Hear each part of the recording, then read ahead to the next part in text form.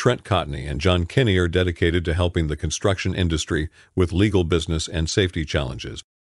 Welcome to this week's episode of Law and Mortar.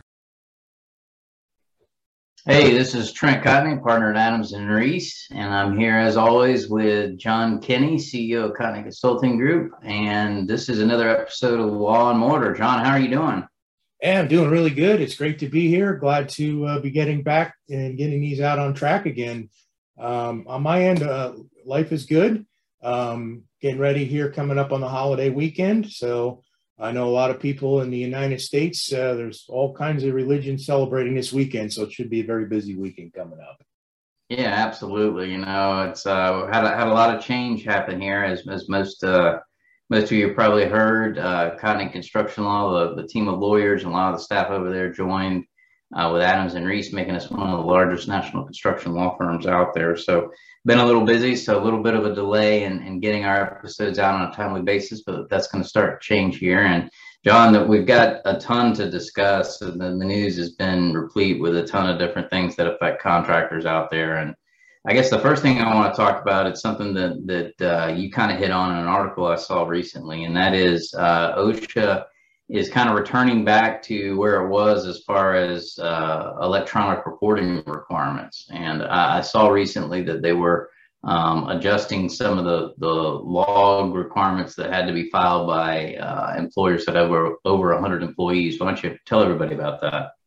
Yeah, so we're going back to, kind of had a break there for a little while. Electronic reporting, you do the end of the year, you didn't have to notify but your company.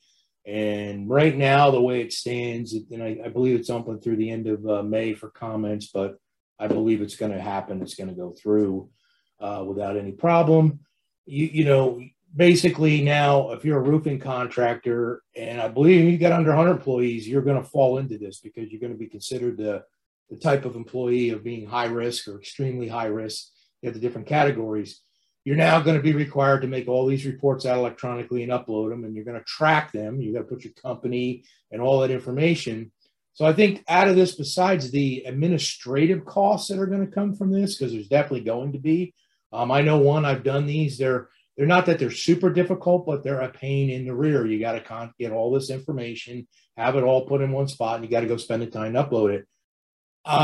You'll see this when you read through the third part. They're going to use it to track companies for other reasons. It's going to be a great database of, shall we say, process targeting. I don't know how else to put it, but that's what it's going to end up being. It's been that way before.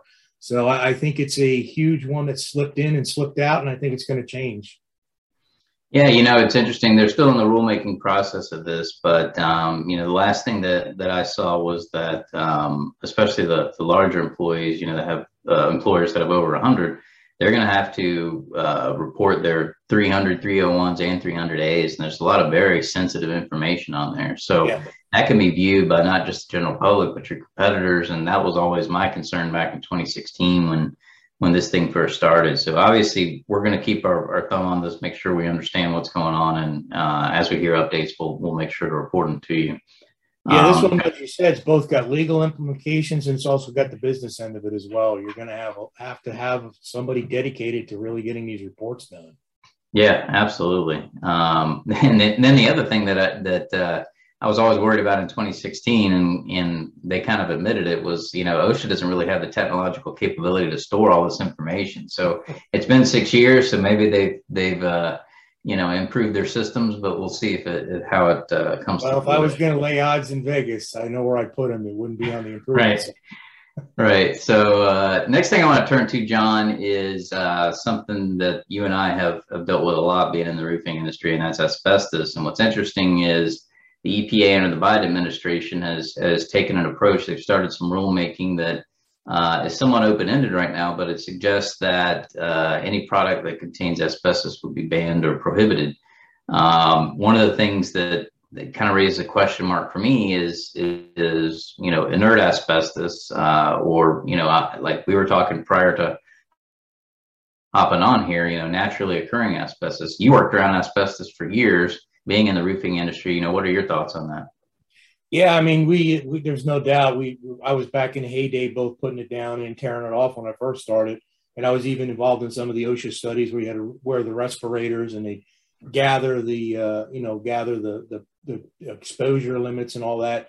But the problem was that it's still there. And like you say, the smaller quantities, which I could never understand, they were still smaller quantities even after the asbestos, when it went away, let's say, right, left the market. But your cements, your coatings, your other products, it's there. It's still in there. And in the inert thing, I don't know how you would do away with that. It's going to be in natural fillers of some sort. It's kind of like in the house where they tell you up in the north, if you're up there, the radon's a big deal up in the northeast. And it's naturally occurring. You can't get it out of your house, no matter how you vent it. So that being said, I think we've gotten away from the worst end of asbestos, which is when we started. There's no doubt about it. It was in the felts, it was in the flashings, it was in the panels, it was in the shingles. All those are gone. But I don't know. This is kind of one of those, I'm not sure if the bang for the buck is going to be where I think you're adding a lot of additional burden onto eventually going to be contractors to any kind of a benefit at all from a health standard. That's just my thoughts of it. As speaking as an old roofer, of course.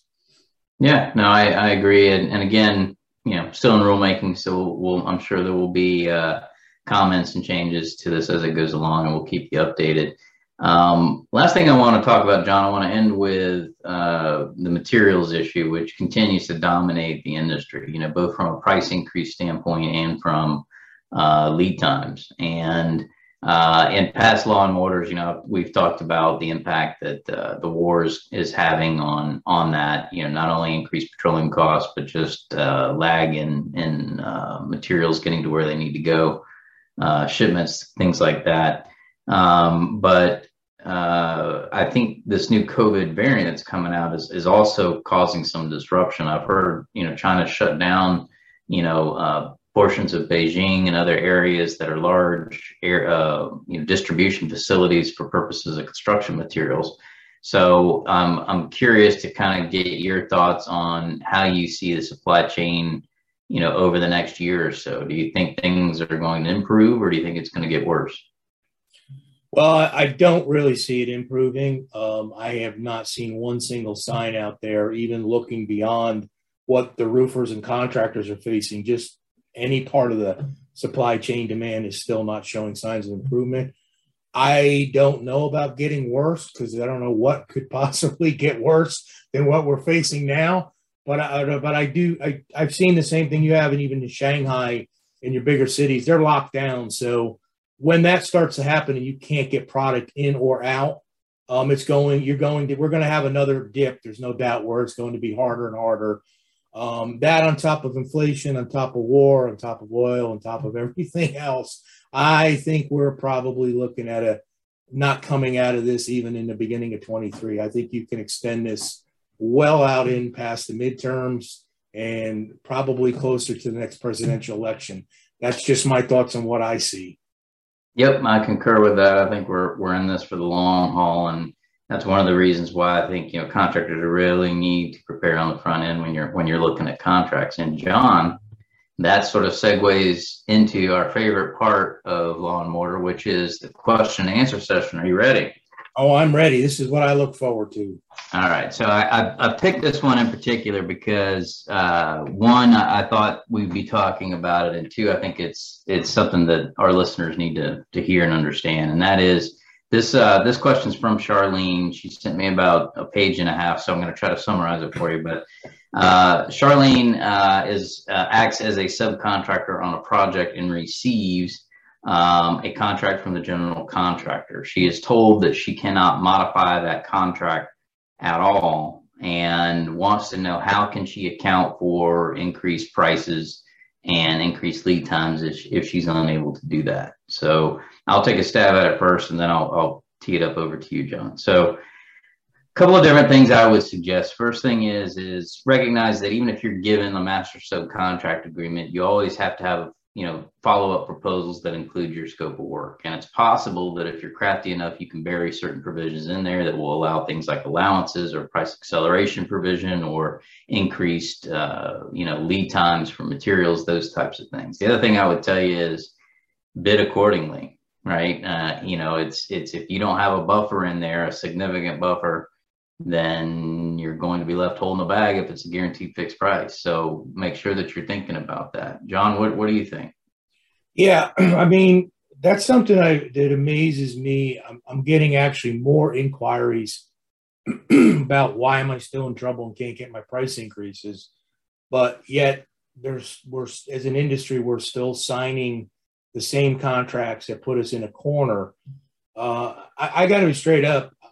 It's coming the time that we got to stand up as an industry and say no.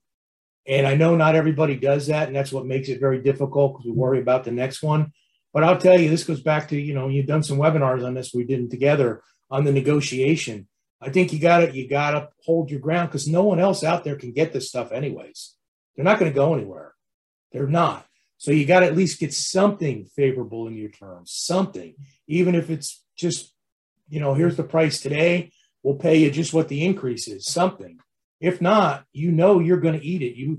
I don't think you can get your prices look far enough ahead to cover what the price increases are going to be. It's impossible unless it's a job you're going to do right away, right? So yeah, if you're a homeowner, residential roofer, contractor, yeah, your chances of less pain is probably better because you're going to get in and out. But if you're bidding on a large commercial project today and you're not going to start it for 6 months and it's going to get delayed anyways, you're probably going to get burned and you're not going to cover it.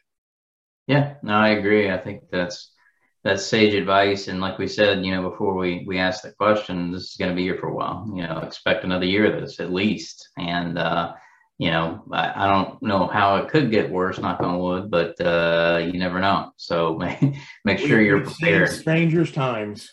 Right. So with that, I want to thank everybody for listening to another episode of Law and Mortar. As always, if you got any questions for me, you can reach me at trent.cotney@arlaw.com. John, how can they reach you? They can get me at jkenny@cotneyconsulting.com. Great. Well, thank you guys, and stay tuned next week for another episode of Law and Mortar. Thank you. See you next week.